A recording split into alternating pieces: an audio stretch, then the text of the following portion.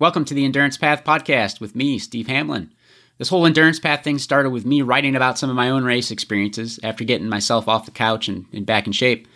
Over time, my race reports became more and more detailed to the point that I realized other folks were using my reports to plan for their own races. So I launched the Endurance Path podcast with some audio of my own race reports, but have started bringing guests on the show to share some of the many inspiring stories that are out there and just have some great general discussion. I'll be kicking out my own race reports whenever I do race, but I'll also keep bringing on the guests. Thanks for listening and enjoy the show.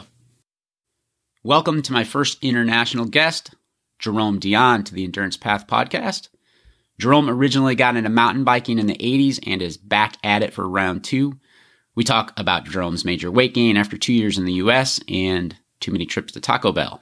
Jerome compares some racing he's done in Canada versus the US, and then we dive into preparation for the MG 100.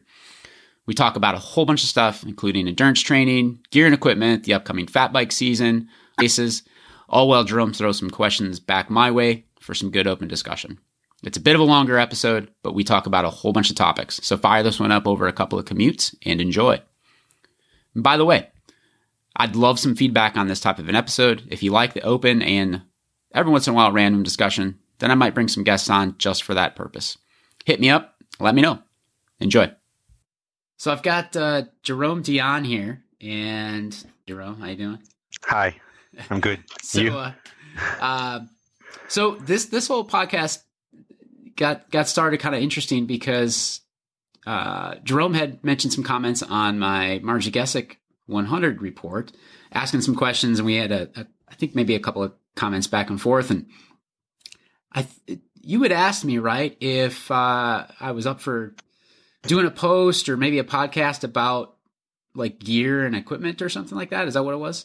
Yes. I was referring back to the YouTube video that you made, I think it's 2016, when you showed up from the back of your truck, the equipment that you were planning on using for the 2016 MG. Yeah. So I was thinking maybe it'd be great to have a similar video post-race of your actual setup and maybe talk about what you'd improve on that.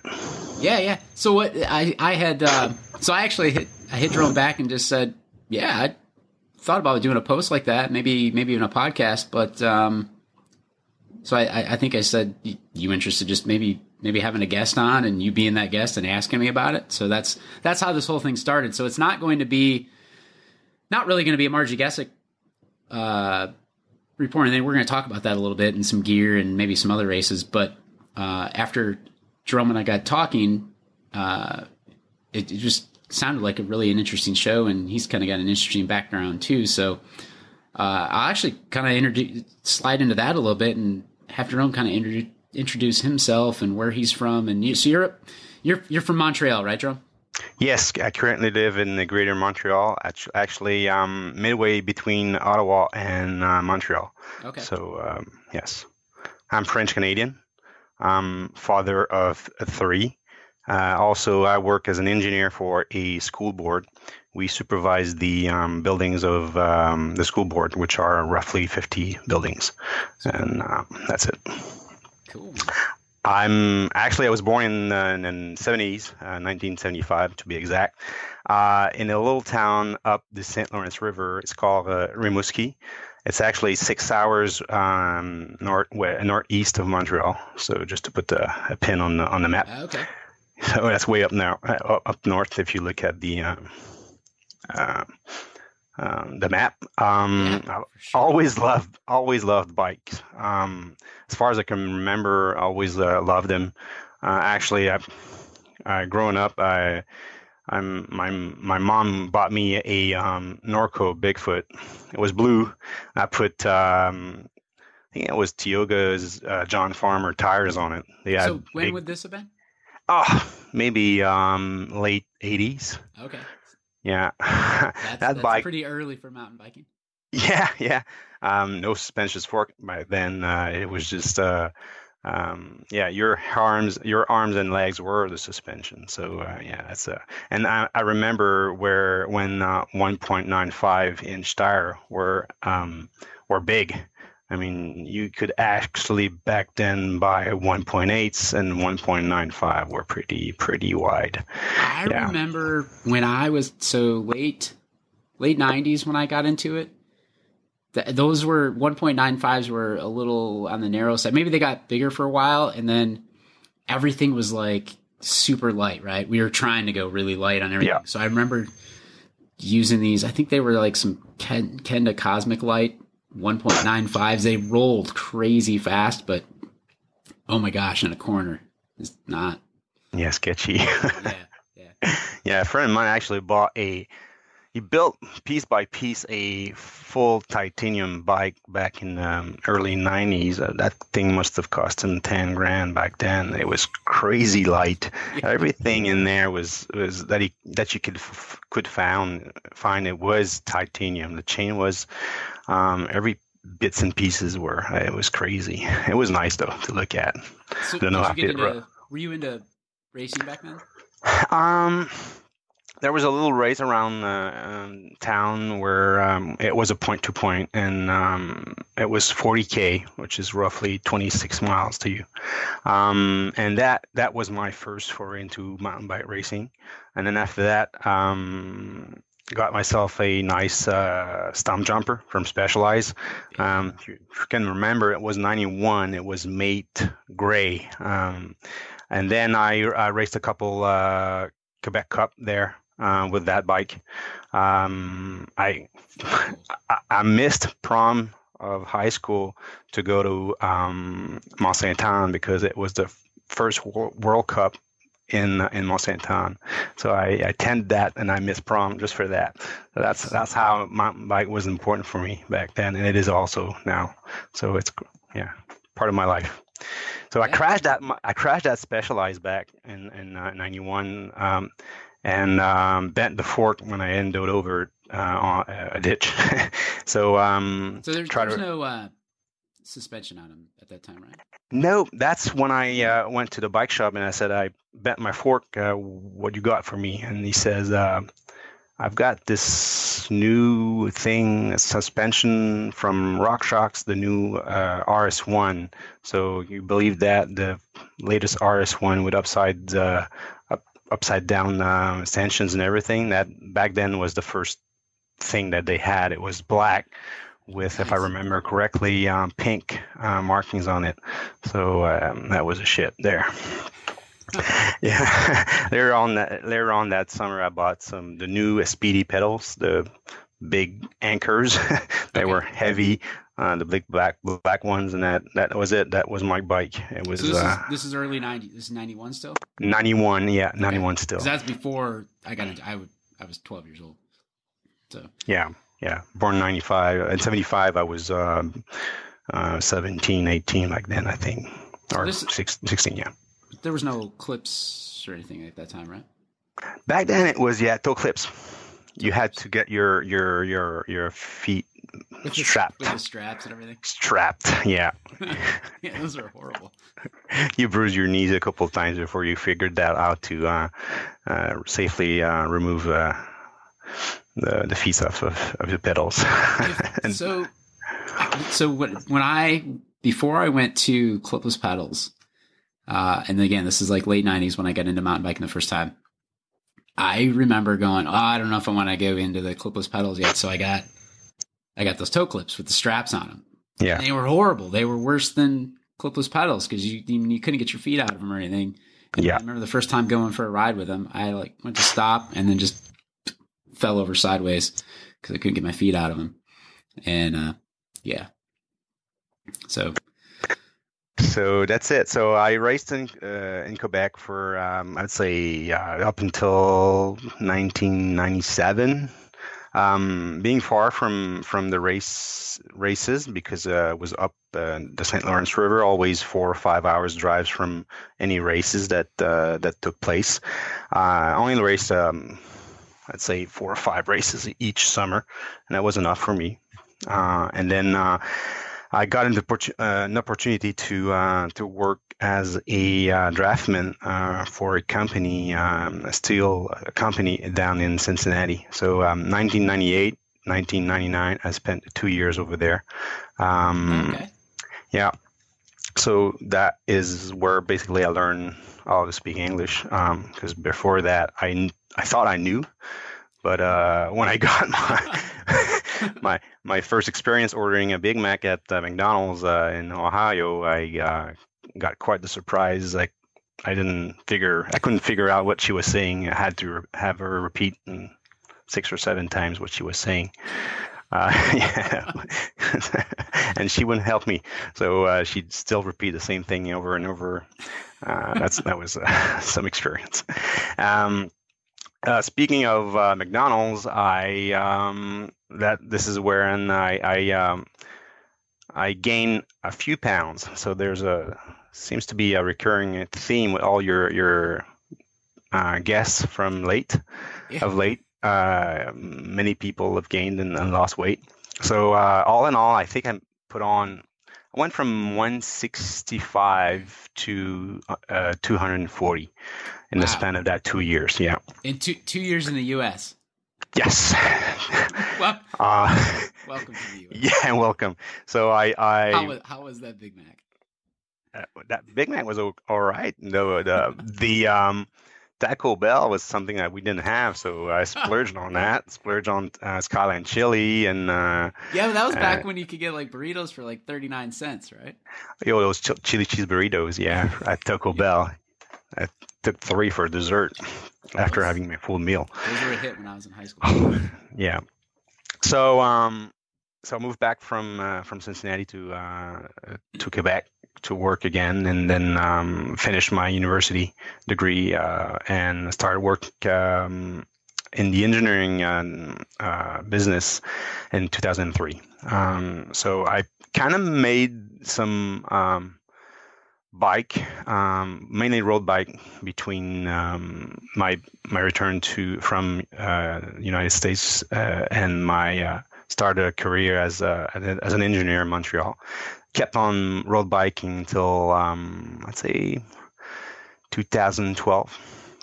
Always owned a bike. Was this consistently, or just kind of on off? Or? There was few years off, really off. I didn't touch my bike all summer. But I would cycle roughly 3,000 miles per summer, but on a road bike. Yeah. So like 100 hours, just a couple hundred hours of road biking. That'd be it. Okay. Basically trying to lose that weight that I had gained. And any progress with it? Yeah, I had some progresses. 20 pounds at a time. I'd lose 20, gain 10. Lose 20, gain 10. Lose 20, gain 25. And that's how I was yo-yoing a lot. And always been a struggle for me. It always has.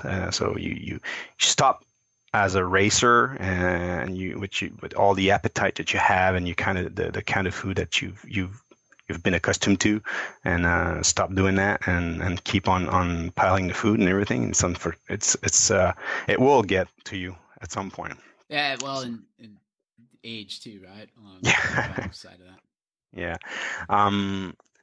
So back in 2011, I just decided to give it a go, and I lost a whole bunch of weight then, like 35, 40 pounds. Went from 220 to being 180. And yeah, so I've been hovering around 180 right now. I'm not a tall guy by any means. I'm 5'7". I'm stocky. I'm muscular, but I still have a lot of weight to lose. I'd like to be. My race weight would be around 160, 165. That's where I think I'd be. Where I would find my happy place. Let's say. Yeah. So I fell back in love with mountain bike in 2012. I bought my first 29er and in 2013, and the rest is not history, but almost. I'm doing like what'd you get? I back then it was a Rocky Mountain. Okay. Being from Canada, so Yeah. Yeah. it's the obvious choice, usual suspect.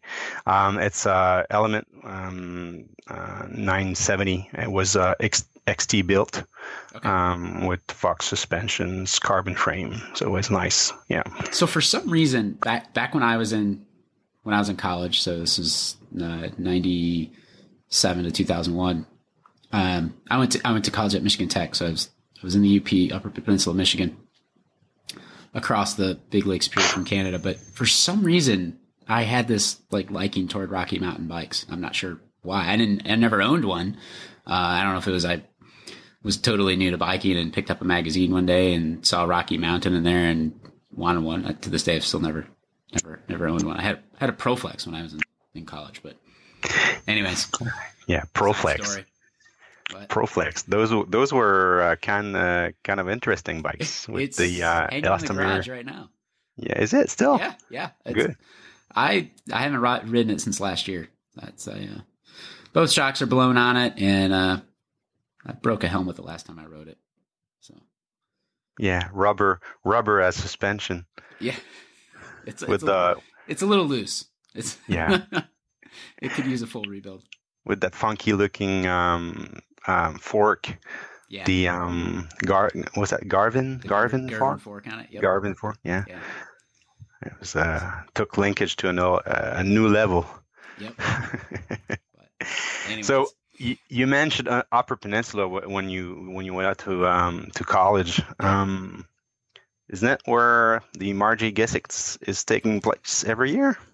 Close. So I went to school in Houghton, and which is a lot of people are familiar with Copper Harbor in the bike world. So Houghton is about 45 minutes. You have to drive through Houghton to get to Copper Harbor because there's the lift bridge that's there, but it's on the canal there that ties to the Keweenaw Peninsula. So the Margie Gesicht is about 2 hours southeast of there in Marquette. Okay. So what type of racing have you been doing since you got back into it then? I was in 2014, 15. I was more into marathon racing. The distances that are closer to 50 mile. 50 mile? 50 miles, yes, Okay. 50. Yeah. Okay. And then in 2015, I tried my first 100-miler in the Gaspésia Peninsula. It's in the Gaspé Peninsula. It's actually 13 hours drive from Montreal, east of Montreal. So that's a long drive, long haul to get to. That's the only 100-miler that we have here in Canada, actually. Okay. The setting is amazing. I don't know if you've seen the pictures of the rock in the sea in Percé. You see that big, humongous rock with a hole in it, and I'll have to look it up now because I'm always I don't know, people that kind of follow along with some of the stuff I do, and I haven't gotten like way out there yet for bike races, but I've been out west and a couple trips out to the Appalachians, 19-hour car drives to some races this summer. But I'm always looking for some cool stuff to put on the bucket list, and it's going to take me probably the next 30 years to empty that bucket. But I will have to look it up now. So, and then 2016, 2017, I did a good mix of cross-country Olympic races and marathon racing for the 50-mile distance. Okay. Yeah. Now, did you go down into some of the New England areas? I went 2 years in a row to the Vermont 50 mountain bike race. Yeah. Yeah, that's a quite a hilly race there. There's it's a 50-miler with I have it in meters. It's 2,400 meters of vertical gain, which is roughly it's less like 8,000 feet of vertical. So it's a quite an undertaking to do. It's relentless. That there's no flat spot there. You just you're up or down. Yeah. Yeah. Yeah. Is that the one that's called Crotchet Mountain now, or has been replaced by Crotchet Mountain? No. The race you're referring to is the New Hampshire The New 100. Hampshire. Gotcha. What? All right. And I was replaced by the Crotchet Mountain Okay. 100. Yeah. Different race. Okay. Yeah. No, the Vermont 50 is it's been there for, I think it's 25 years now. Okay. There's a cool history to it. Good race? Oh yeah, it's amazing. It sells out in a matter of 15 minutes. What time of the year is that one? It's the next year, 2018. It's going to be the September 30th weekend. That's the weekend after Margie Gessick. Right after. This year, it was the same weekend as the Margie Gessick. Okay. So we endured the heat and humidity as you did. Okay. But we didn't get that downpour that you get the day before. The night before, yeah. The night before, yeah. So it was dry conditions. It's good because apparently dirt over there turns to peanut butter when it's wet, and it's never a good thing. Yeah. It sells out in a matter of minutes. It's crazy. Damn. Yeah. It's very interesting. Is it a big cap or small cap or? It's there's a cap of 650. Wow. So it's okay. So Yeah. it's a big race too. Yeah, it's a big race, and there's a runner's race as well. Okay. Yeah. What makes it interesting is that the start is at 6 o'clock in the morning. Okay. So it's still dark. Early. Yeah. Yeah. So you have to actually start with light, and you don't have to. You won't finish with a light, but you start with a light. Okay. Yeah. Interesting. So I guess how you been doing in the racing and stuff since you got back in shape and back into it? Well, I'm not as back in shape as I would like to be. So here in Quebec, like we've already talked before, is a pretty competitive. There's a lot of competition. What I want to say is that the competitors that are entering the race there are no tourists. So they're there. They're there to race. The race, yeah. So they're there to get a job done. Yeah. So if I finish a 50 miler in 5 hours and 15, 5 hours or 30, I'll be in the last third of the pack. Okay. Whereas with the same time and during a race at the Vermont 50, I finished in the first third of the pack. So okay. So I finished this year was my best race, 195 out of 650, which is to me it's good because I've improved on last year's time, and also because of the weather. Of the mid-pack too. Yeah. Right. So I'm ahead of the curve, and here I'm behind the curve. Gotcha. So is it technical racing up there, or what's the trail? In Vermont, it was not technical, but however, here in Quebec, it is more technical. We typically have rocks and roots and sketchy downhills some places. The race directors are trying to not outdo themselves, but they're getting the race courses harder and harder every time. Nice. Keep it challenging from year to year. Yeah. There's one race actually near the New Hampshire border in a little town called East Hereford, where they actually have us go down double diamonds for quite some time. I think it's like 5 miles down double diamonds. Dang. Yeah. There's some chutes that you have to have your dropper seats. Dropper seat posts. Yeah, that's when I think I'm gonna get a dropper post for next year. I don't have one yet, but I've ridden enough stuff now and different races, come across some stuff that I definitely need to get myself a dropper post. It's way easier to get behind the seat when you have that, and to control your speed, and then in technical downhill. Yeah. So what I found though is that you get some acoustic. You need to get used to it, because in a 50 miler or longer race, you can't use it all the time in the downhills, because you get tired. You get tired. Those legs are not used to support you all the time going downhill. I'll sit a few seconds here and there in the downhills just to rest. Yeah. And once you seat down, you just can't do that. So it's a different. Yeah, I don't use it as much as I thought I use it. Yeah. But those little sketchy downhills where I need it, it's there, and I'll carry the extra 200 grams. So that kind of makes sense then. I guess. So you already registered for the Margie, right?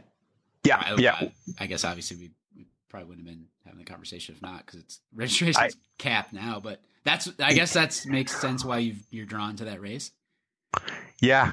I like technical, rocky stuff, and I like to earn my races and results, so that I have to be proud of them. There's no.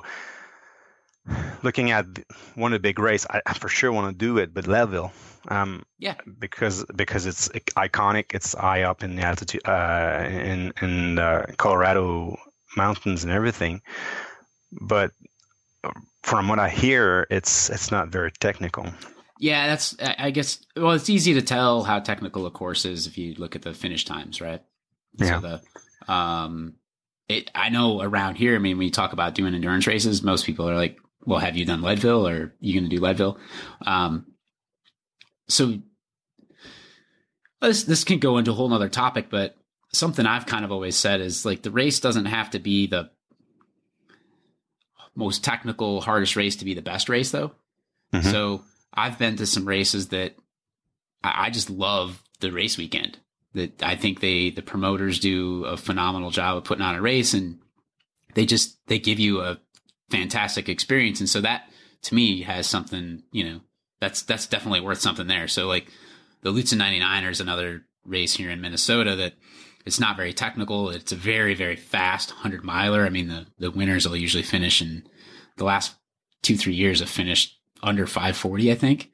Wow. And, so, I mean, crazy. You're 17 plus miles per hour average for a 100-mile off-road race. So yeah, is it the most technical, the hardest? No, by all means, no. But is it a fantastic, just awesome race weekend? Yeah, they do a really, really good job of putting that race weekend on. And so, yeah, I mean, it all depends on what you're looking for. So I've heard the same thing about Leadville. I've heard Leadville is a phenomenal race weekend experience. And so it's worth every penny to go out there for the experience that they give you for the weekend. So, I want to get out there myself too. So it's on the list as well. So you're getting a lottery ticket comes December? Yeah. So the Lutsen race is a qualifier for it. So. Oh. Yeah. Okay, so you wouldn't go the route of buying a ticket and trying the lot. You would rather go with the qualifier. Yeah, so I've heard that if you stick around at Lutsen if you're around there for the rewards and stuff, especially like last year, the weather was just nasty. And so, there wasn't as many people that stuck around afterwards, that there's a good chance you could get, they do a drawing at the race for it. That being said, I also, in my mind, like mentally, I want to push myself to try to like earn a spot in there, like in qualifying. So I guess I have to look at the details to see exactly what that is, but I haven't been fast enough to earn one yet. But we got to have goals, right? Yeah. Yeah. Yeah, that's one goal. I can't remember what it is at Lutsen, if it's like, podium in your age group or or whatnot. I don't know. I'm 38, so my age group's not getting any easier anytime soon. So No. It seems like the 40 to 49 age group is also very, very fast. These guys are fast. Yeah. Hopefully I keep getting faster. So yeah, and my little Quebec Cup, the 40-49 actually start before the 30-39 because they expect us to race faster than the younger group. So it's crazy. Yeah. I remember another little side shoot, but I think it was the second year, really the first year, I guess I got kind of like back into, no, it was the second year. Second year I got back into mountain biking. So I don't know, 2013 maybe or something like that. I was racing in comp class at one of the ski hill, like the weekend series races, and I got passed by a couple of guys in their 50s that had started after us as we were making the climb. And I think I actually said something out loud to him, like, "Man, I hope I keep getting faster when I get old." But anyways, so any other outside of Margie, we can kind of talk about that a little bit, and then, but what else you got planned for next year before we dive into that, just to put it in perspective?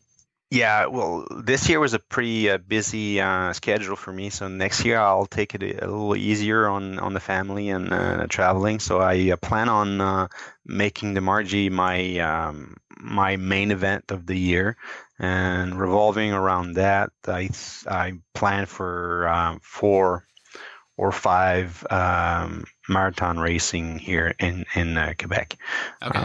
I might do. Do might do some out of the blue cross country racing in the Quebec Cup or Canada Cup, depending on the schedule, if it fits my my schedule and all. So it's always tempting when the races are only 2 hours away. But depend.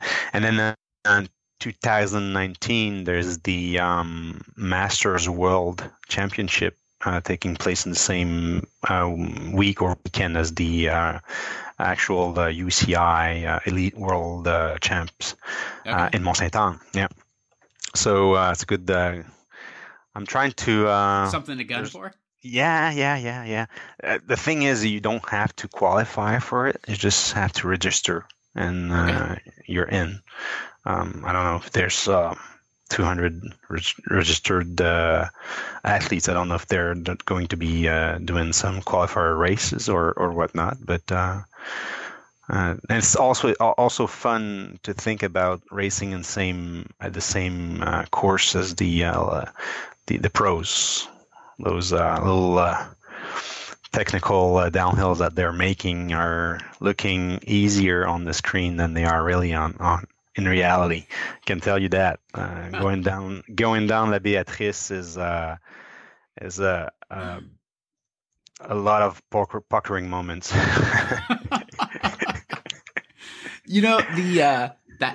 That just reminds me of something I kind of say all the time about this sport. Really, and like running or anything like that too. Endurance sports seem to be this way. There's not too many other sports where you can actually compete on the same playing field at the same time with the pro level athletes. Yeah, and anybody can do it usually.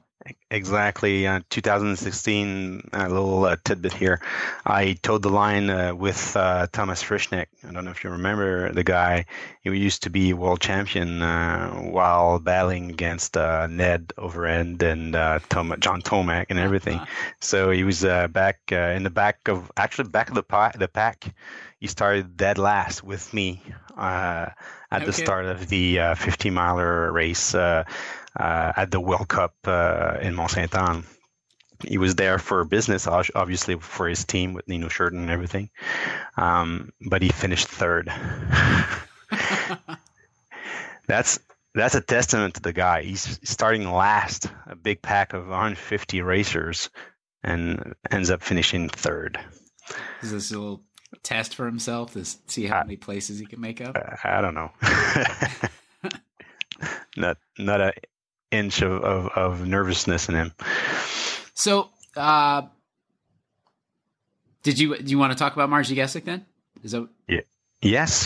the whole reason you had some questions for me about the race, which is actually what spawned this entire thing. So I guess maybe not the race, maybe the gear, which might actually be applicable to other endurance races and stuff. So yes, so I'm a bit of a gear junkie or tech weenie or whatever you want to call it. So I try to have always the best tools for the horses for courses. Let's say the best tools for the races or the best things for myself. So if I do fat biking, I'll be totally equipped to face every conditions out there. So this is why I basically reached out to you before. I think actually after I registered. I wanted to know what I was getting myself into, so I tried Jeremiah. So Bishop. You registered first and then asked. No, just before I registered, I reached out to Jeremiah to congratulate him on his result, on his win for 2017, not expecting anything. And being a gentleman that he is, he responded to me saying that I'd be probably better off looking at the 50 miler to know what I was getting myself into. And he told me that building my core would be essential because the technicality of the race and being on the gas for that long is extremely hard on the core. So that was one thing that he mentioned. He mentioned also getting myself into some classes to learn techniques and proper descending techniques and whatnot. So he referred back to our conversation when he got interviewed by Ben at Mountain Bike Radio. Yeah, so the last comment he made about a guy from Canada, that was about me. So so I'll put a link in the show notes then to Jeremiah's episode then on that was Ben Welneck had Jeremiah on Mountain Bike Radio for an episode after the Margie, so just after Margie, yeah. So that's he also had Danny Hill on for an episode too. So I'll put a link to both those in the show notes. So those that are interested in the Margie guest, if you haven't come across that, there's two other podcasts out there with some great information. Actually, I mean, the guy that won it this year, and then the guy that designed the course. So that's probably your best place to go.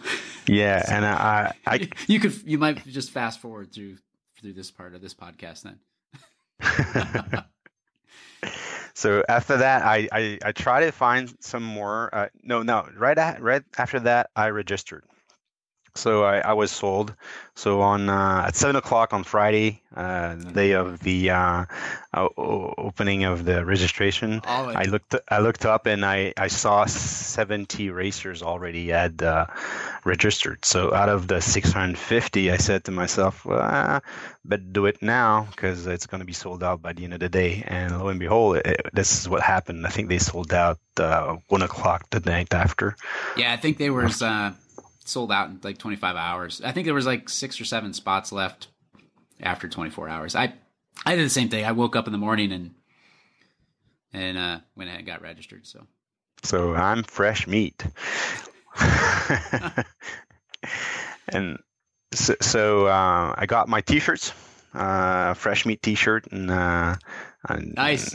Yeah, and some stickers, so I can blame Danny. So I never had gotten a T-shirt this year. I've got one from the previous year, and then I just recently saw that they had some leftover T-shirts or whatever. So I went ahead and ordered a T-shirt from this past year. So I had just got it in the mail here a week or two ago. So they have also a new motto or new mantra. They have the unfinished business T-shirts.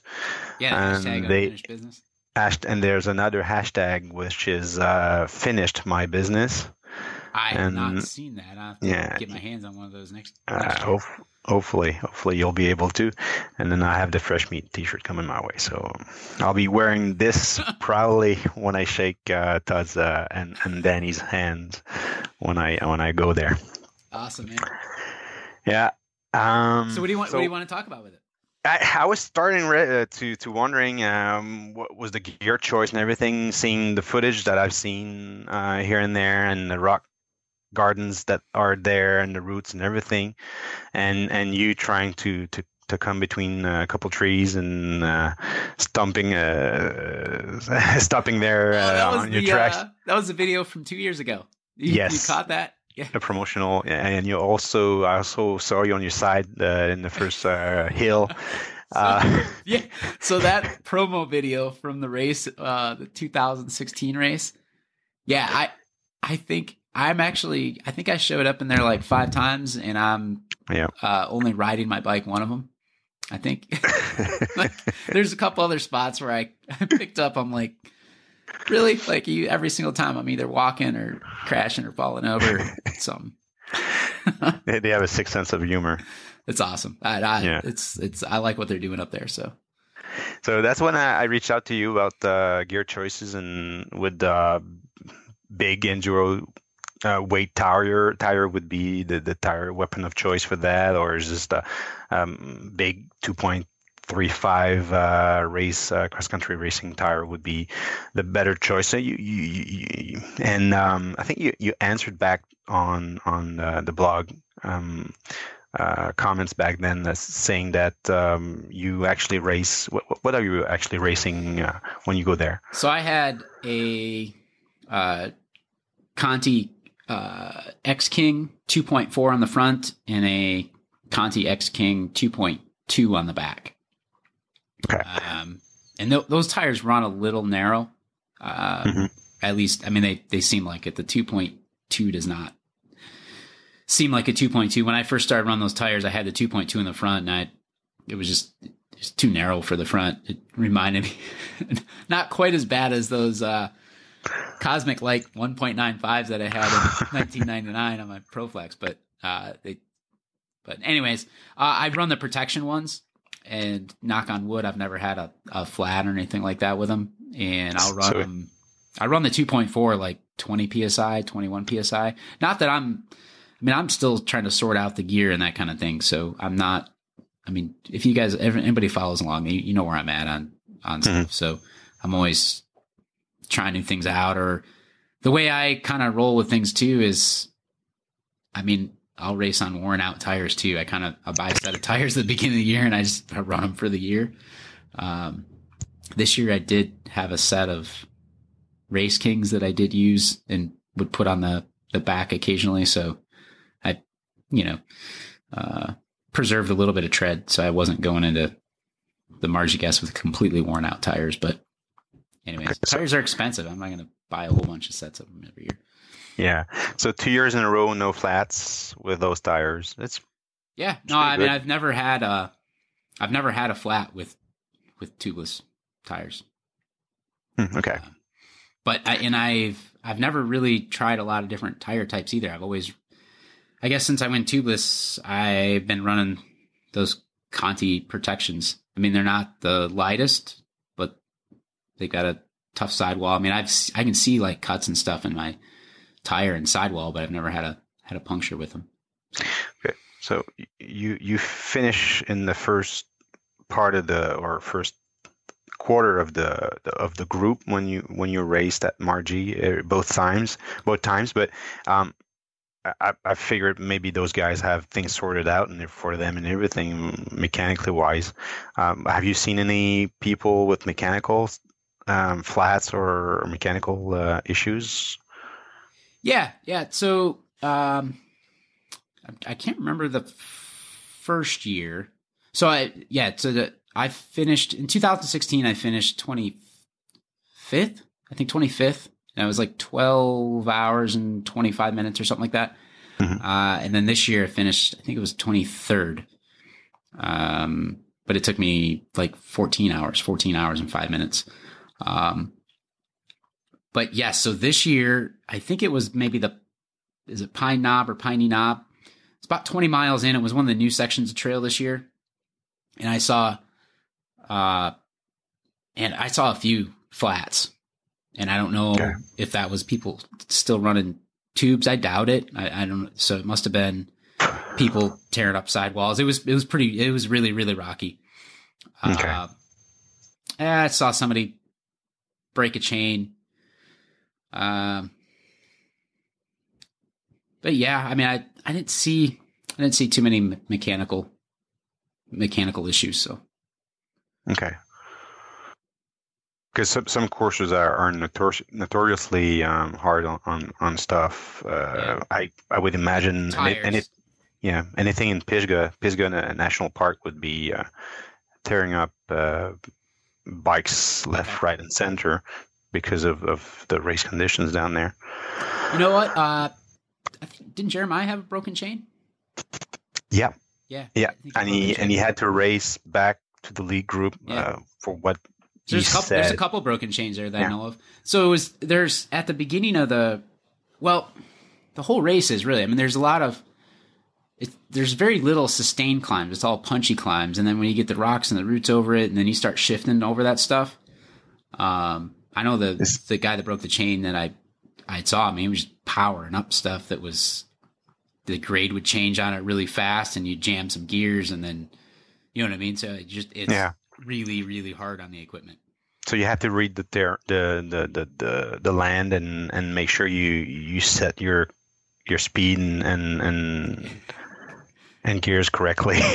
Yeah, I mean, kind of. There's no. Someone had told me, they're like, before the race, they're like, pace yourself, you know, and just because if you follow my stuff, sometimes like I'll kind of get over my head and I'll go out a little harder than I should, and just I don't know, see where you stand, or see where you don't stand. How soon can you cramp? Yeah.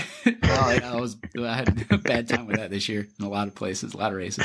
But I forget where I was going with that, but what was the question again? I forgot. You were actually saying that you're getting yourself ahead of yourself on this particular. Oh, and so somebody had told me, like, you know, pace yourself or whatever, and I remember thinking to myself, you can't pace yourself in this race.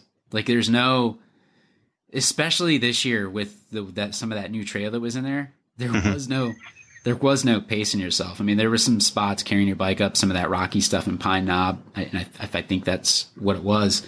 And just the constant like up and down, right? Because you don't get a break going down, and then you switch back and you go up, and there's a bunch of roots and rocks, and then you're off your bike and you're carrying your bike, and it's like these big, huge steps. And then you go to get back on it, and you roll like 10 feet and realize you're just dismounting, and then you're off, and then you're redlining and you're not even moving. You know what I mean? And wow. So there's like there was a little bit of that. Well, there's a lot of that, but in that first, when I hit the Lowe's crossing at like Highway 41 this year, I mean, I was significantly more spent than I was the previous year, you know, and I still had 75 miles left to race. Why was that? Was that just for that little that addition of Pine Knob, or is it because you started faster, or was it because of the heat and humidity? Well, it was a little warmer. I did not start too fast this year. I went out slower than I did the previous year. Partially this year I was sick the whole week coming into it. So, I mean, I had a cold that time. I was a little flat. Yeah. And I wasn't recovering from the stuff, but no, it's just some of that new trail in the beginning of this year it was tough. It was hard. It was hard riding. And then I think, so about 3 hours in, it did start feeling pretty hot and humid. So, but yeah, who knows? It could snow next year. I mean, could it? I mean, it's not that late in September. Like a month out from the race, looking at how the weather was looking, I didn't have any cold weather rain gear or anything like that. And I had gotten caught in 2 races in the spring, well, even June, Luton, with like really, really cold temps and no cold weather / rain gear. And so I bought that stuff, and then it ended up being 90 degrees. So wow. Yeah, I mean, it could be 45 degrees and raining. Yeah. Yeah, I mean, Yeah. and it would not be. It would be more surprising. It's probably more surprising for it to be 90 degrees than it would be for it to be 45 and raining. Yeah. I imagine. I think. I mean, I don't live there, but yeah, I actually took the start of the Vermont 50 in 2016, and it was 34 in the morning. Yeah, and it's like trying to plan finish at 50. Oof, that was cold. Yeah, because your mind's just not in fat bike gear mode at that point. No, and you're in your race gears and short lycras, and you have arm warmers, knee warmers, but nothing over the shoes because it's too cumbersome to walk in, and you freeze your feet. Yeah. I actually started feeling my toes. I was an hour 45 into the race. That was cool. Yeah. So I'm trying to think. So you had mentioned too about, I think we didn't talk about it, but you had mentioned something to me about, my wife drove SAG for me, and yeah. How would you race the Margie Gessick, knowing that it's a non-supported race, without SAG support? Because all of your race report you mentioned for a Margie Gessick, that you mentioned that your wife is there and providing you feeds all the time and meeting with you every crossing and everything. So how would you? Because that's probably what I'm going to have to face next year. Is how would you race it without SAG support? Because I heard Jeremiah had a inline water filter. Yeah, is that something you'd entertain, or you think that there's enough goodwill feed zones around there to go without? So I think Jeremiah's the one in the video I saw taking a dunk of the water in the creek that we rode through that goes underneath 41. I think that might have been him, but no, I mean, I think you could there's definitely some water sources that you could fill up like that if you had an inline filter, but I don't think you'd need to do that. One thing that was not there this year that was there in 2016 was at that Highway 41 crossing near Lowe's. There was a community supported aid station, I thought, in 2016. It was not there this year. However, my wife was waiting at Lowe's for me, which was for me just over 3 hours into the race. And before I saw her, someone else stepped out and was asked if I needed water as I was coming up alongside Lowe's. So that entire parking lot along the side was filled with people. And if you're not bashful, you probably could have stopped anywhere. I'm assuming if somebody needed water, they could have pulled off and said, "Hey, can somebody fill my water up?" And I'm sure they would have. My wife would have. She had a cooler with a whole bunch of extra jugs of water in it. She was filling other people's water all day. That being said, then there's the trailhead parking lot that has a big kind of pavilion at it. In the last 2 years I was there was big aid station there. And then also in the notes for the race, assuming they did the same thing next year, they said that you could leave your own cooler under that pavilion if you wanted to. If you just dropped it off there in the morning on the way to the race start. Okay, so you could leave a something at the pavilion. Yeah, and it wasn't not a drop bag that the race was going to take care of, but kind of at your own risk if you were willing to leave a cooler there. That was 42-ish miles into the race. Okay, so you circle back to the trailhead, and then it's your... Well, you don't circle back. This is the trailhead to the South Trails. Oh, South Trail. Okay. Yeah. So you come by there. But then there was an aid station there this year as well. And that's, if there's going to be just a general community set up volunteer aid station, that's the most likely place there's going to be one. So the first year I did it, so in 2016, I had planned I was going to see if I could make it all the way to my drop bag, with my hydration pack and then just filling up my water bottles. That's 75 miles into the race. Yeah, it was 75. supposed to be 65. Okay. I ran out of Carbo Rocket. I had my hydration pack with Carbo Rocket, and I was about out of it by the time I hit that South Trails trailhead, mile 40 something. Still short of the drop bag. Yeah, 30 miles. Yeah, close to 30 miles, 25 miles. And so I filled up my water there. And to do it again, if I was by my wife actually had pulled into there by chance when I was there.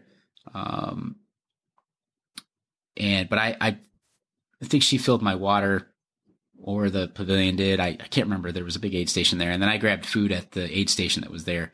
But to do it again, I would have carried a Ziploc bag of my Carbo Rocket powder or something with me in my jersey. To mix it on the trail. Yeah, so that I could mix it.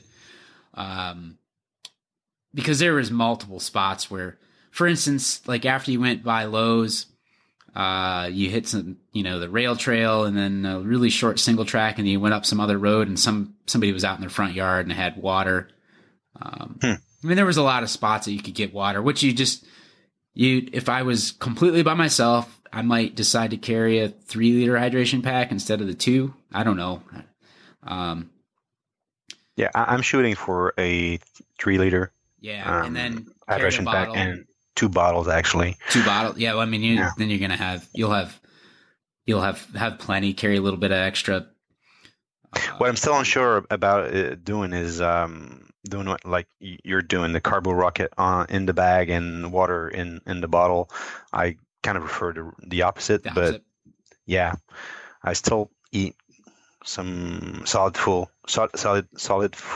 and some gels as well. So so I'm still unsure about that. Yeah, and personally, I'm actually going to try to get rid of the hydration pack for next year. I'm kind of tired of carrying a hydration pack, so I might do like a back bottle. I'd like to have a frame where I could carry 2 bottles, and then carry one on my back. We'll see. Most of the races that are out there, like any of the NUE races, any other races you could get away with two bottles. And with the hot racing in different climes, I'm kind of getting tired of carrying a hydration pack, but we'll see. But yeah, I mean, I don't think it's a problem for somebody to do it on their own, as long as you have to carry some fuel with you so that if you carry like a powder, whatever you do, if you do scratch labs or whatever it is, Tailwind, there's a ton of them out there.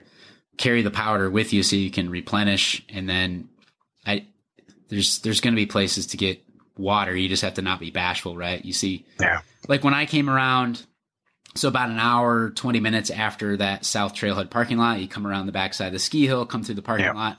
My wife was parked there, and when I pulled up, there was other racers there that she was filling their water up for them. That's nice. Just because I have this kind of the way it kind of rolls up there, I guess. And then the Negaunee loop, I must have got my water bottle and stuff filled up by like 4 times or something. Within the loop? Yeah, within the Negaunee loop. I mean, wow. This year it took me a long time to do that loop, so it was 3.5 hours. But talking about the drop bag or drop bin, is there any limitation to that? Is that a bag? Is it a bin? Is it can I pull a large Rubbermaid bin there? Or I think their rule was like a reasonably small sized duffel bag. So I had like a lunch cooler that I threw some spare parts in it. I threw a spare set of brake pads in it. I threw lights in it for the evening.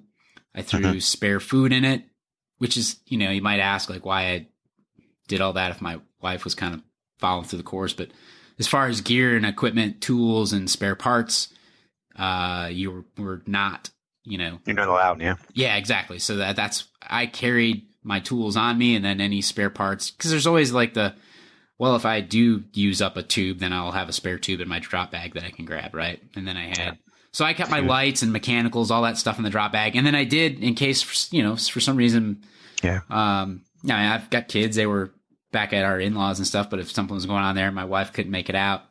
Yeah. I had spare food and everything in my drop bag as well. Okay, so you raced at night, didn't you, this year? This year, yeah, I had to finish in the dark this year. You didn't finish in the dark the first year in 2016. Yeah, it was close. I mean, I had to use the previous year when I missed the buckle by 25 minutes.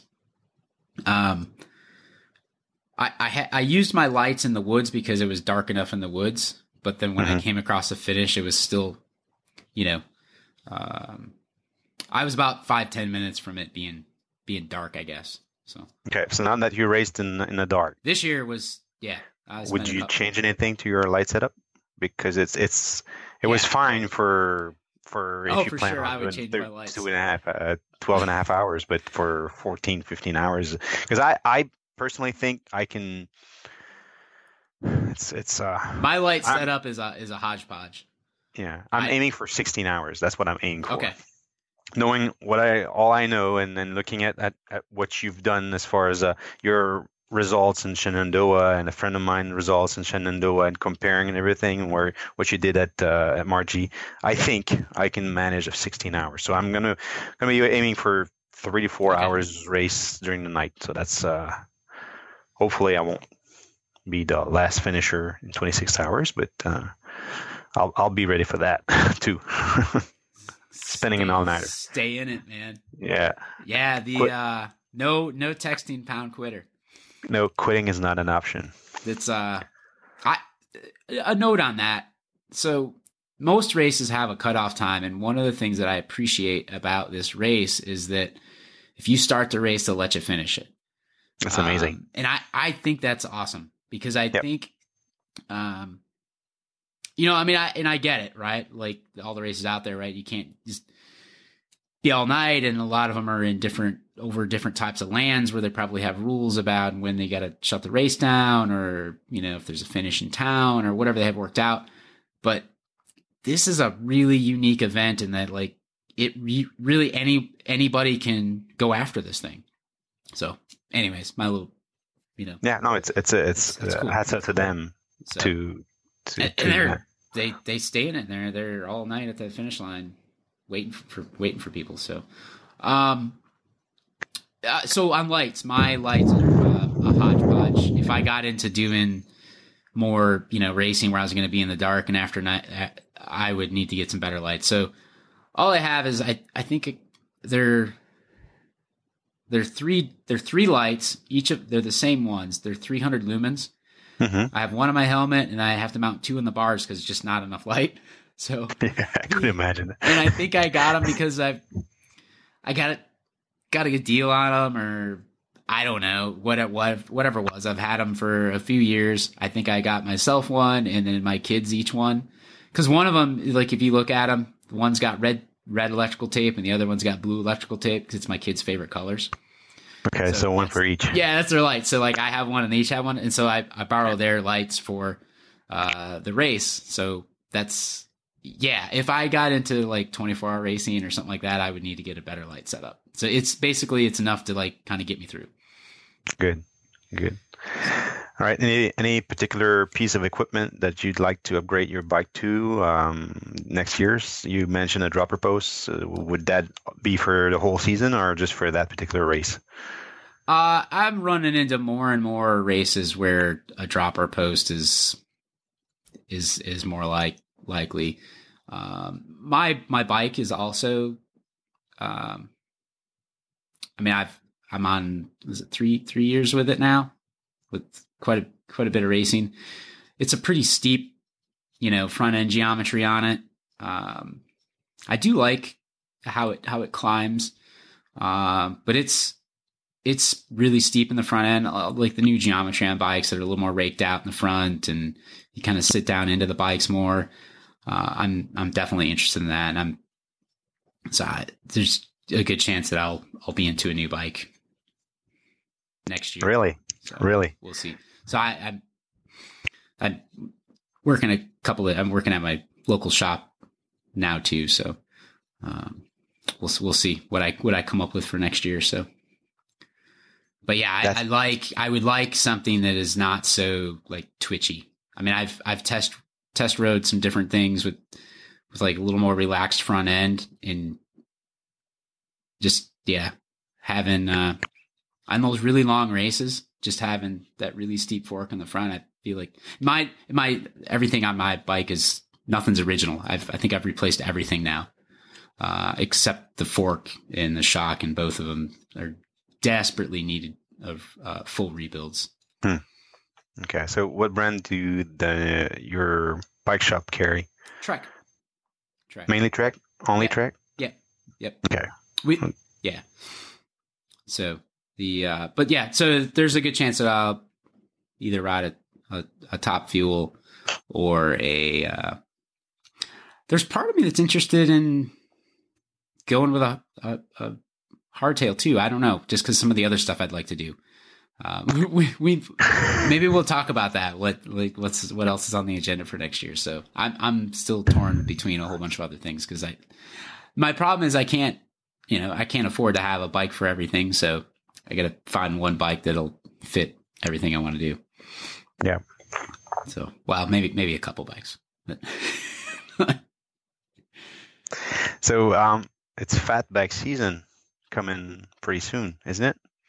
I don't know about you, but so, we have 6 inches of snow right now on the ground. Going back to that though, so I've had this question before. So somebody's asked before, do you have to have full suspension to ride this? Oh yeah. Gordon Wadsworth got a belt buckle on a single speed, right? So of course you don't have to have full suspension to ride it. I rode probably 60 miles of the race with another single speeder.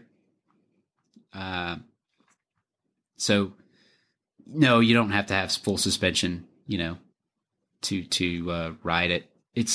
There's definitely some gnarly stuff on it, but then there's also a lot of it's just that like punchy stuff. But I've definitely ridden some other stuff where, like, Wilderness 101 and Shenandoah's got some pretty gnarly stuff. But then you're kind of like, okay, well, if I can get through that on a hardtail, then there's a whole bunch of climbing that a hardtail would be pretty nice to have.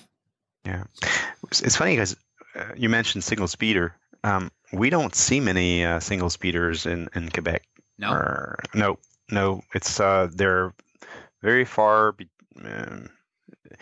We don't see them. It's very far, few between. I'm sorry, it's my French coming back. There's not a lot of them in the races. Okay. I can count a couple ones only in the race. Yeah. It's very French phenomenon here. Whereas in the United States, there's a ton load of racers, and there's even categories for single speeders. Yeah, and I feel like it's even gaining popularity too. I mean, there's something about it that intrigues me too, with the simplicity of it. Yeah. So. Yeah. I mean, I'm interested in it from the simplicity myself. I mean, I haven't done it yet, so, but I mean, I don't have a hardtail bike either. I've been riding full suspension, so kind of blocked it. Could be a good excuse to buy a new bike. By a hardtail. I don't need an excuse. I can come up with 100 excuses to get a new bike. But no, last year I was to the point on my bike where I putting money into it, right? To the point to where, all right, maybe it's after you've replaced. The problem is I haven't had to replace everything all at once. You wear out this and then you break that, and then you're like, you look back at how much you put into it over a season, you're like, could have probably just got a new bike. But anyway. Yeah, same. Yeah, same so before we jump onto that, I think you wanted to talk about some fat bike stuff, because that obviously is coming up. Was there anything else on the margin? Was there some other races you were interested in the US too, or? I was thinking about Shenandoah, but next year it's not gonna be the year. Yeah. There's some scheduling issues with my kids starting. The youngest one starting kindergarten. So, since it's at the Labor Day weekend, it's pretty pivotal for me to be here and not 9 hours away. Yeah, that's a tough one for that weekend because our kids started school on the Tuesday, and so it was. I would love to have them come down, but so I went by myself because it wasn't feasible for them to go all the way down there with me. And then, I mean, I made it back on that Monday. Well, say late Monday night, early Tuesday morning. I drove straight through back, but there's no way they could have done that with me and made it back to school. So if they went, they'd have to skip their first day of school at least. Yeah, so. It's a bummer. And especially since it's a great weekend. It's an awesome race weekend, though. Yeah. Man, it's a hard one to beat. Yeah, with the World Championship in Mont Saint-Anne in 2019, I think 2020 is going to be the year for me to go at Shenandoah. It's pretty far away, but that's the outlook. And it's maybe, looking at races I'd like to do in the States, there's the Mohican 100 and the Lumberjack. The Lumberjack's also one race that is appealing to me because it's close to my home. I mean, close, relatively close, but within 13 hours. Yeah, I'd like to get over to Lumberjack too. Surprisingly, I mean, because it's not a straight shot across. I have to actually go like further east than the race actually is to catch the bridge and come back, or go down around South Chicago. So I think it'd probably take me 10 hours to get there still. But, yeah. I heard it's a good one. I think it sells out pretty fast. It's on my list to go do. Mohican, I've done Mohican, and I want to get back to Mohican because I didn't have a good race there. So it was 2 years ago. So, but yeah, Mohican's awesome as well. Mohican's great one. So, but anyways, so I didn't mean to take you off topic there. No, nothing else from my point of view regarding races in the States. There's part of the bucket list. There's the Pisgah stage race, but it's freaking early in the season. It's in April. I would have to have a killer season fat biking to be in shape for that. Well, the problem with those is, was it 2 years ago? I did that, like, did a bunch of fat bike races, and then I went out and did True Grit. And by the time I hit True Grit, I was just toasted from the fat bike race. Because I'd done I think I did like 3 fat bike races, 3 weekends in a row fat bike racing, a weekend off. Whoa. Did the fat bike Berkey, and then the day after fat bike Berkey, started heading toward Utah, and then the next weekend was True Grit, and I was smoked by then. Some of the travel out there and stuff too, but some guys listening to this are like, "What a whiner! I do it all the time." I don't know how these guys can do it though. What? They're racking up 100 miles races day in and day out every weekend. It's amazing. Are they full-time racers, or do they have a day job? Because I can't do it with a day job. I don't know. I think. I mean, I've noticed the last few years, from year over year, my base endurance gets better and better, and I recover from. Like this year, I did 4 different 100-milers, and I kind of felt like I recovered pretty quick from them. Like like within a week, I was feeling pretty good. Especially where like 2 years ago or 3 years ago, I was like 5-6 weeks of just still hurting from it.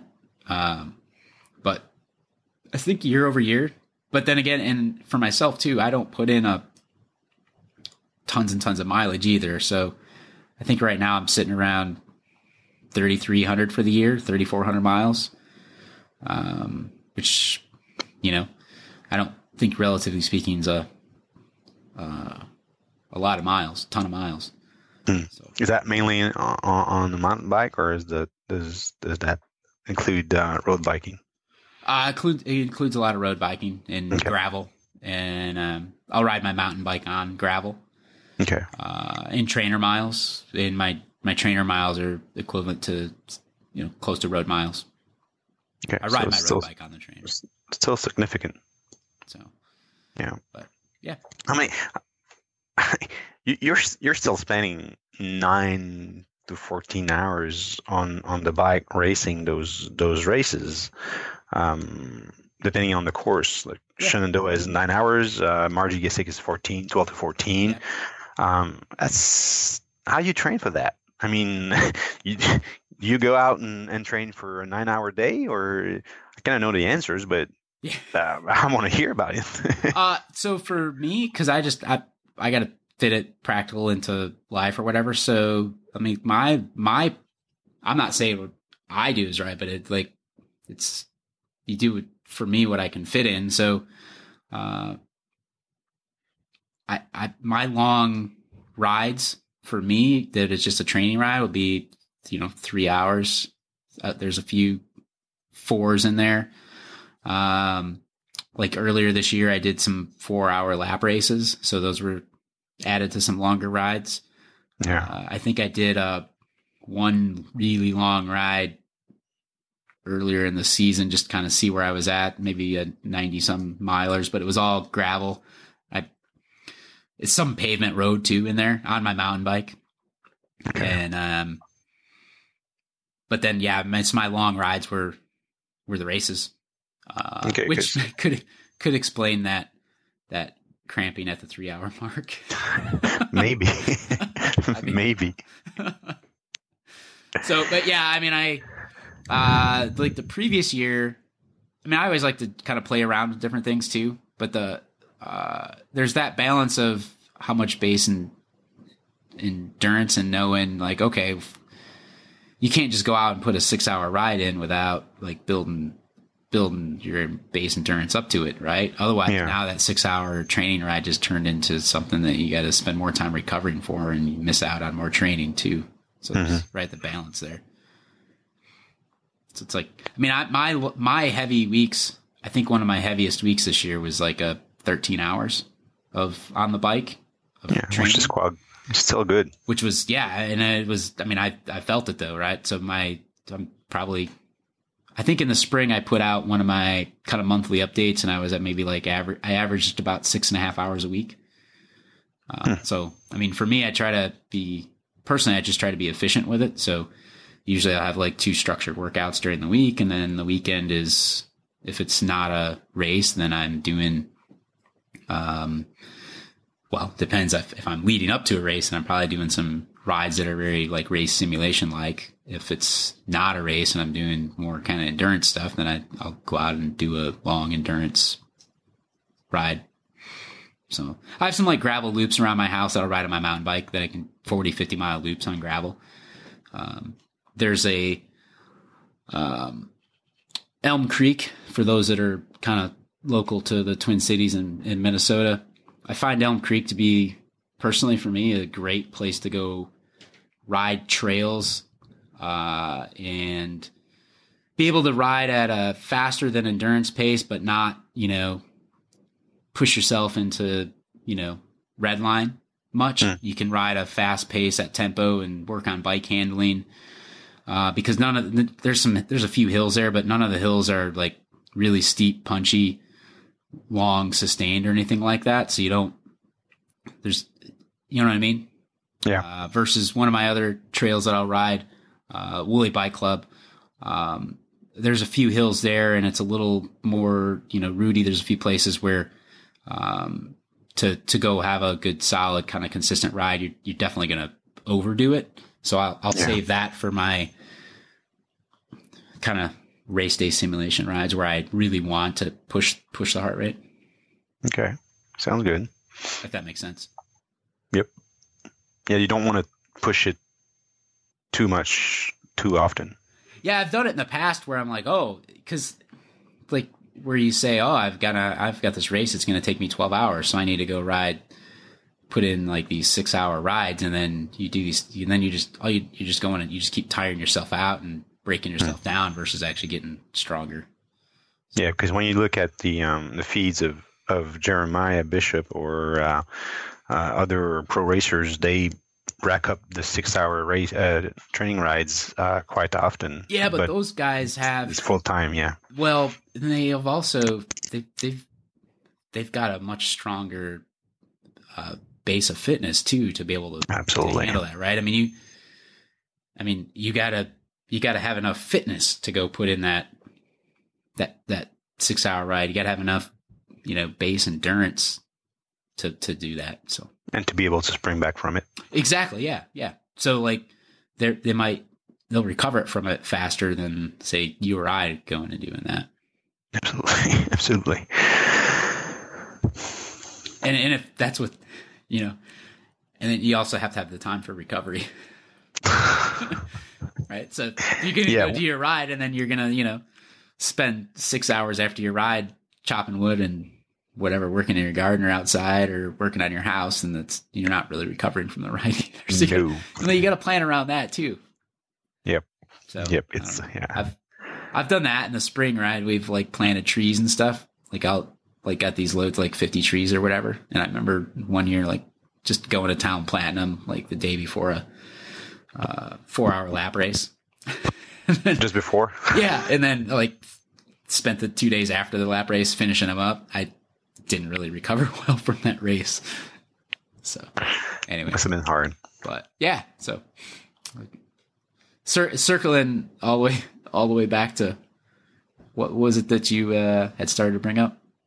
I was like snow. Snow is upon us. I don't know about you. We have I think 4 or 5 inches of snow down on the ground right now, and I'm hitching to get my fat bike out. And how about you? Yes, I've had mine out once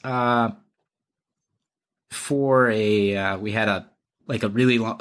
Well, it was supposed to be it was called a ride called Beat the Dark, and it was a 100-mile ride on the Gandy Dancer Trail in Wisconsin. It's an old railroad bed. Mm-hmm. I only rode like 30 of it or something like that, but a bunch of people showed up on fat bikes because it actually snowed the 2 days before it. Snow was gone the next day, but it was kind of more of a, we're excited about fat bike season, so everybody rode fat bikes. Most people did. But yeah, there's no snow on the ground here. Our ground's frozen though. Trails have been open a time or two with a little bit of snow on them. We had some early snow this year. But we're definitely, we're getting close. And I'll put a little plug in for the Great Lakes Fat Bike Series and the Solstice Chase Fat Bike Race is the kickoff of the Great Lakes Fat Bike Series. And that is coming up, I think it's December 16th, so mid-December. So anybody listening, make sure you get registered for that. But yeah, that's our big one, Solstice Chase. It's in St. Croix Falls, Wisconsin. And the shop that I'm working at, Cycle of XCs, actually puts on the race. So okay, so that series is a series of how many races? I can't remember how many. Maybe 7 or 8 races. So there's there's a few in Lower Michigan, and then there's the Polar Roll, which is the same crew that puts on the Margie Gessick. So I'm registered for the Polar Roll, and it's just, they do a good job up there. I like what they're doing up there. It's awesome community around the races. And then there's a couple here, here in Minnesota. So the Cuyuna Whiteout is part of it. And let's see, Frozen 40. So you had mentioned Ben Welnick earlier, Mount Margarita, but Ben puts that race on. I think this is the last year for it, though, from what I've heard. So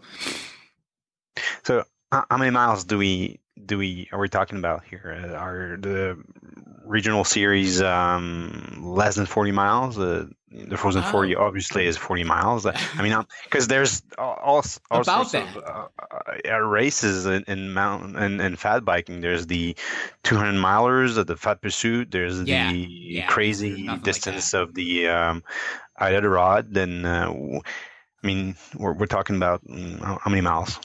So Frozen 40's darn near could be called the Frozen 50. It's 4 laps around Elm, but the laps are 11 miles, and then there's a kind of a little start out type thing, right? So I think I did it a couple of years ago, come out to like 47 miles or something like that by the time I was done.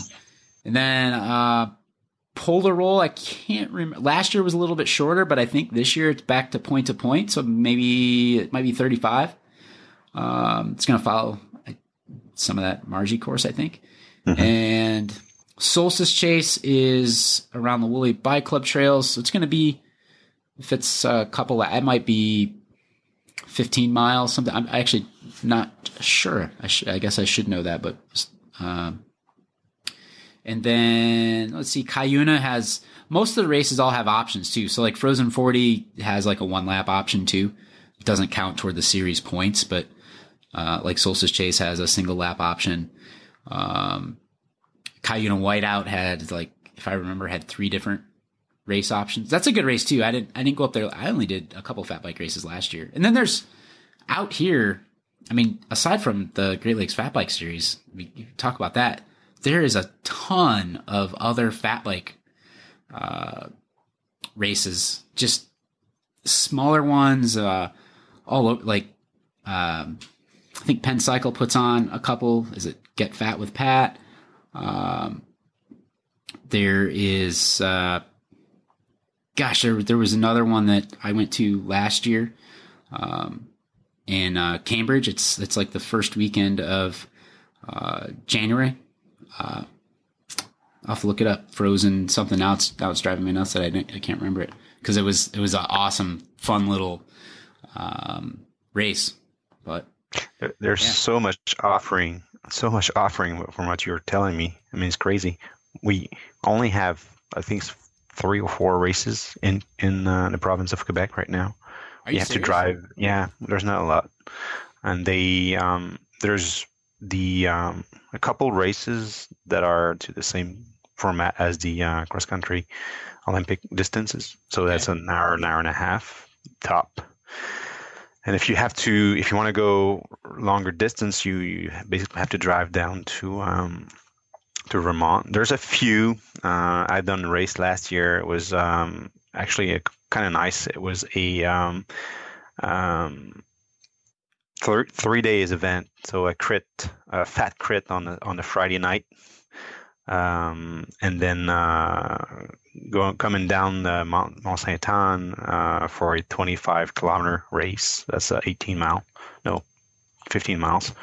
And then the third day, it was a Sunday, was a time trial. It was okay. So sort of a race, stage race of some sort, and fat bike. Yeah, it was nice. Yeah, with a cumulative standing at the end. So it was that was nice, but there's not a lot of offering aside from the crossing of the Lac Saint Jean up north, where it's been there for like 15 years, I think. Okay. They're crossing like 30 kilometers, 18 miles race on the lake. That's about it. There's not a lot of fat bike going on.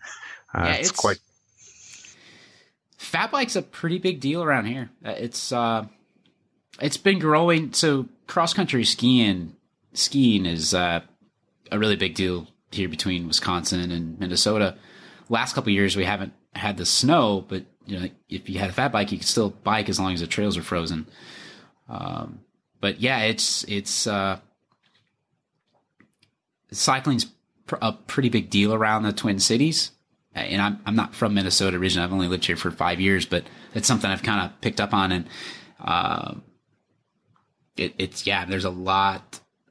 Cycling's a pretty big deal, and so fat biking caught on. And it seems like there's multiple races you can go to on the weekends in the winter here sometimes. So Freezer Burn was the name of that other one that I was thinking of. It's like in Cambridge. It's first or second weekend after the first of the year. So, gosh, there's another one too, Norpine Fat Bike Classic. It's up on the North Shore. Same race director, I think, puts that on. That puts on the Lutsen 99. I mean, there's a ton of them. Like, you can race almost every weekend. If there's not one that's part of a big series, there's something going on that's more of a kind of a local fun thing. But I mean, people show up to race and are serious about it. But Yeah.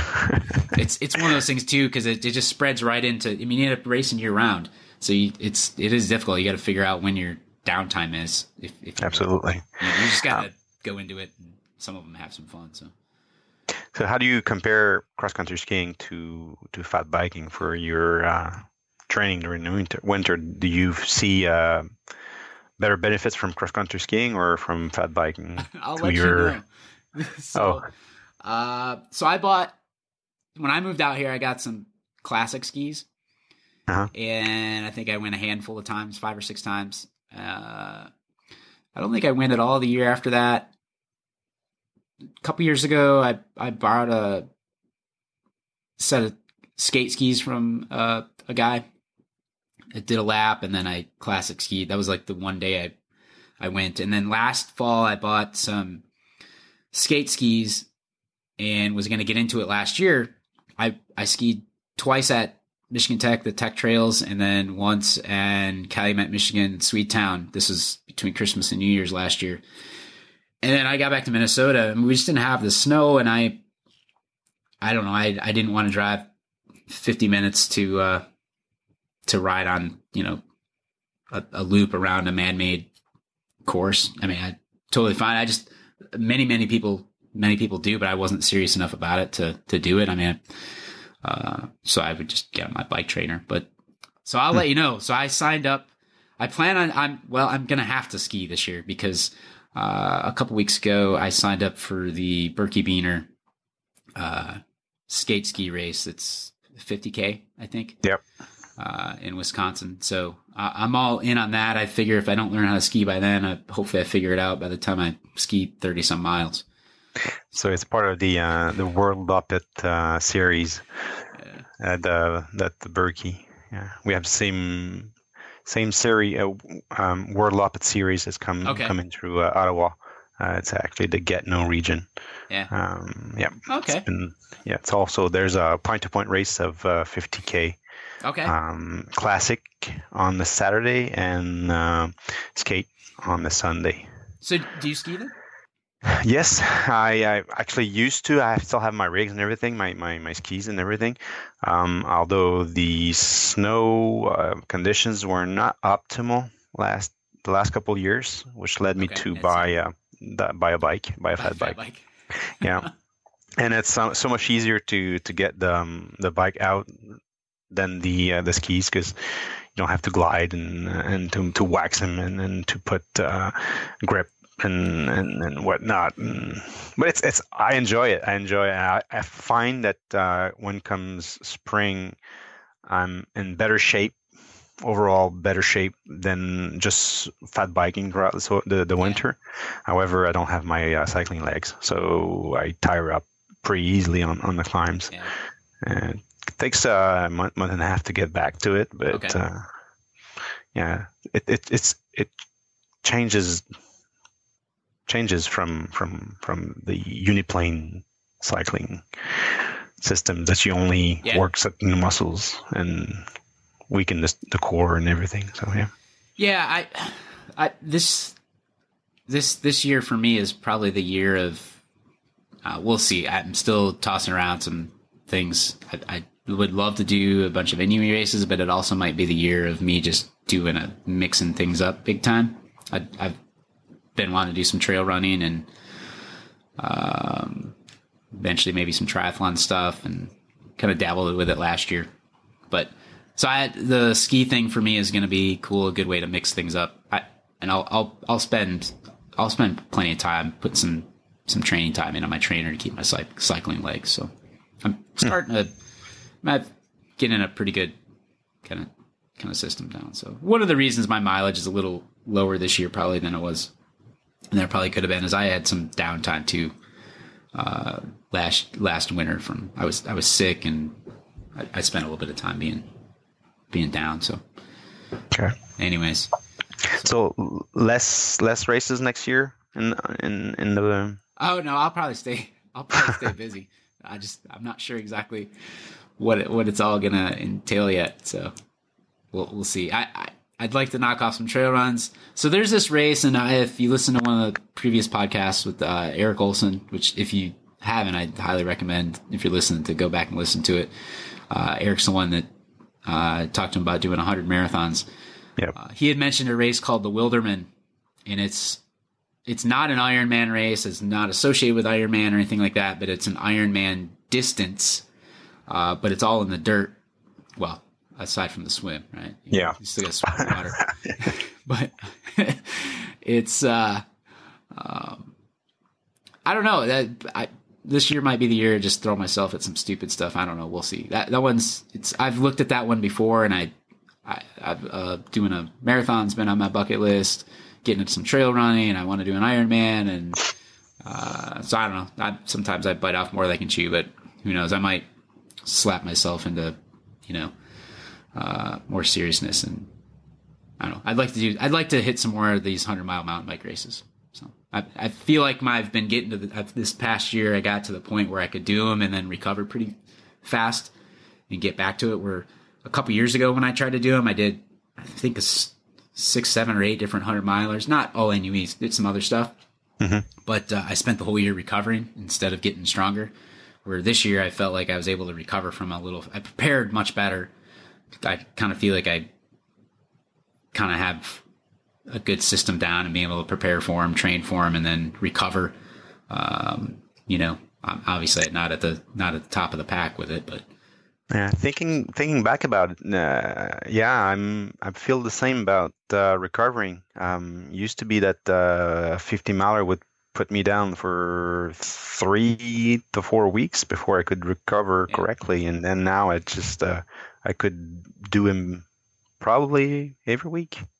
Yeah, I feel like for a couple 4 or 5 races, but then after that I'll be trashed. But yeah, I feel like I was able to get back to training like a week later, and I didn't really, miss out on a bunch of training. So that's partly why I feel like, if I just did mountain biking next year, maybe I could have kind of a breakthrough year with it. But I like getting out there and trying new stuff too. So it's not for me. It's not. It was never this whole thing was never really meant to be all about the bike. It actually started.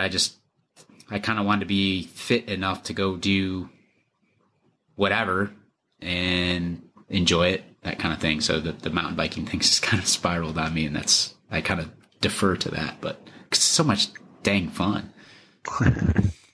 Anyways. Any temptation to come in 2019 to the Masters World Championship in Mont Saint Anne for a Olympic cross country distance? I'll have to check that out. I haven't followed or know anything about that stuff. So, short, intense races that last roughly between an hour 30 and 2 hours. I have not done anything like that in a while. Although I probably should do more of that stuff. So when you say Masters, isn't that 40 plus? What is that? I think it's 40 plus. Oh wait, 2019 though. You have to be 40 the year of 2019. Yeah, I'll be 40 in 2019. So I turned 39 here in 2018. So that's it. You could qualify. Yeah. And it's good because 2 days after that race, there's a 50 miler at Mont Saint Anne still. So really? Same organization, yeah. Well, maybe so. Heck, I probably get out that way. Where's that relative to Montreal? It's about 4 hours. It's just near Quebec City, so it's east of Montreal. An hour away from Quebec City. Okay, it's a haul.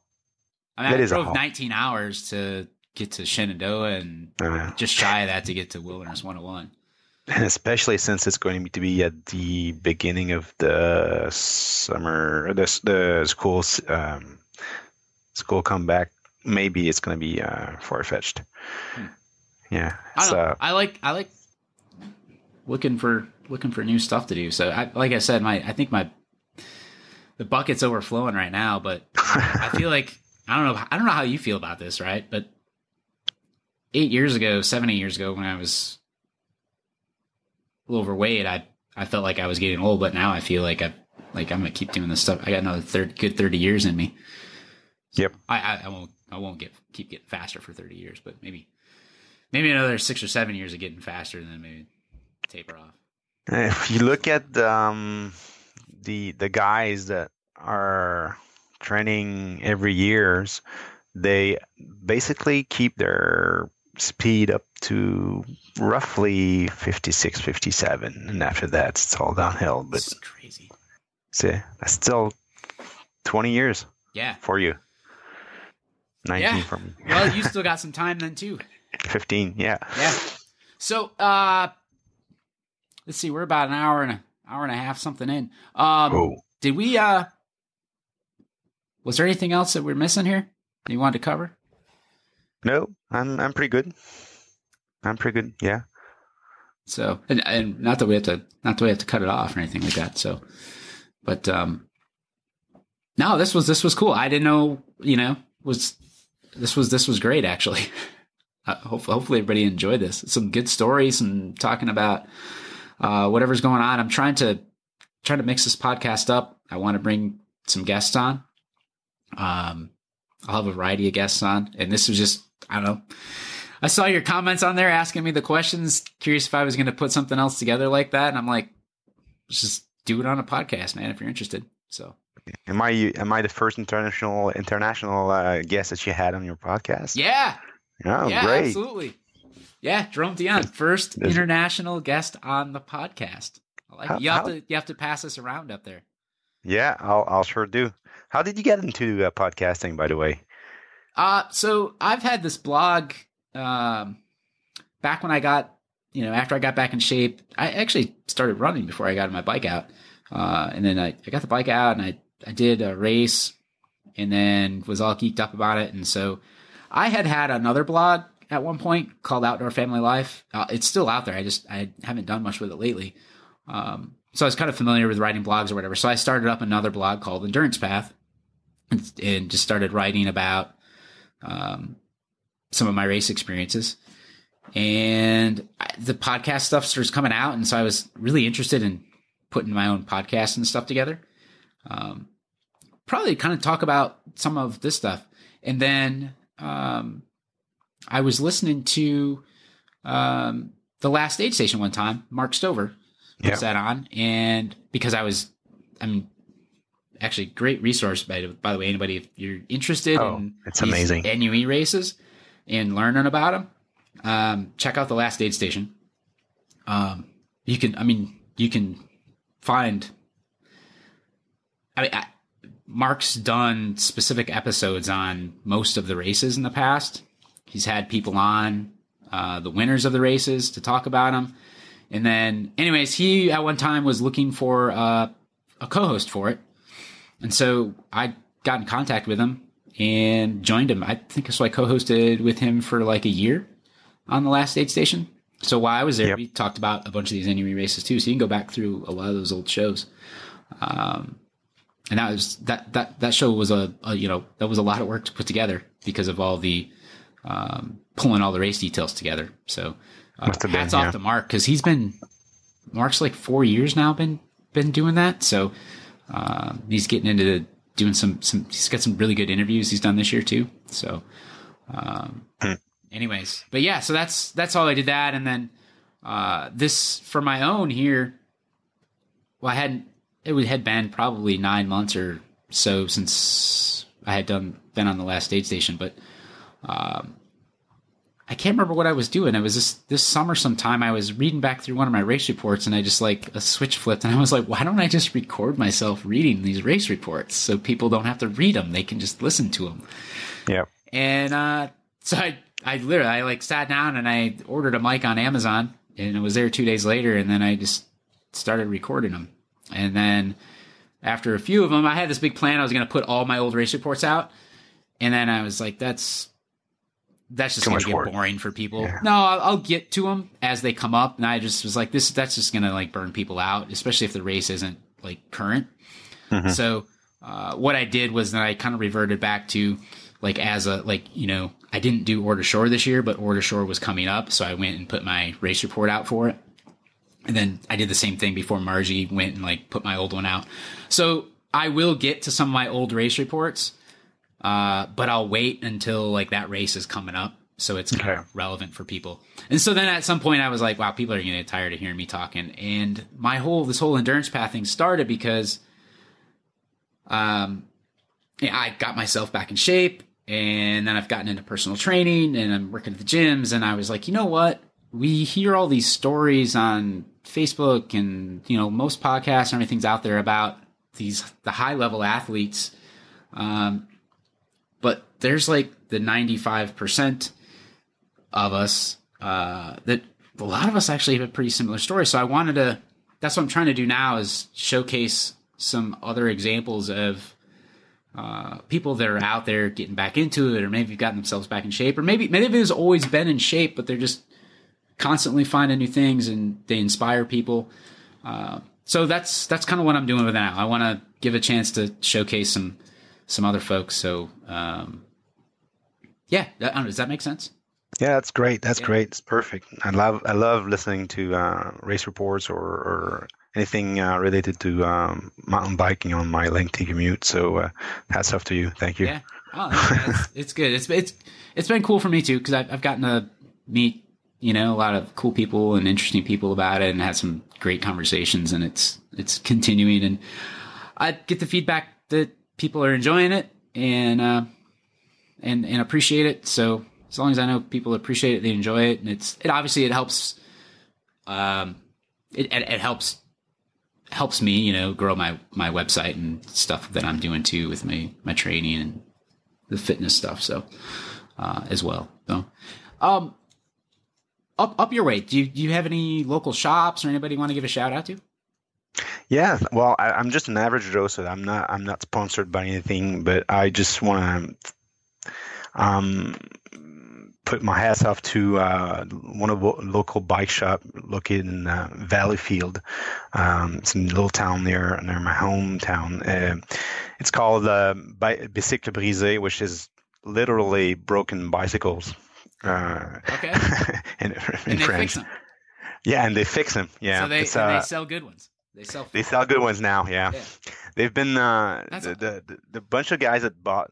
There's actually a couple guys that bought that shop 5 years ago, and they put it back in the map with brands that are actually selling like Rocky Mountains and Norco and let's see, Giant bicycles as well. Okay. So they're very dynamic. There's a couple guys and a girl. They offer spinning classes at night, and they offer also women specific mountain bike club rides. Okay.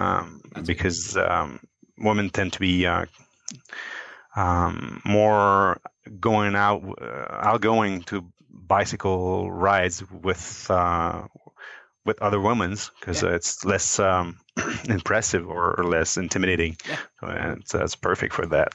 It's so they're actually helping me out building my new bike for next year. So I'm building it piece by piece, selecting the headset and the bottom bracket to be what I want. And, all for Margie, or just no, just for my bike is like 5 years old. Okay. So it's been clapped out. I've been replacing it. Yep, everything has been replaced, like you, as they wear out. And so I'm going for the new Geo with the slacker head tube and steeper seat tube and bigger fork in front and everything. So I'm actually going to be building a brand new Rocky Mountain Element 2018. Yeah, it's going to be sweet.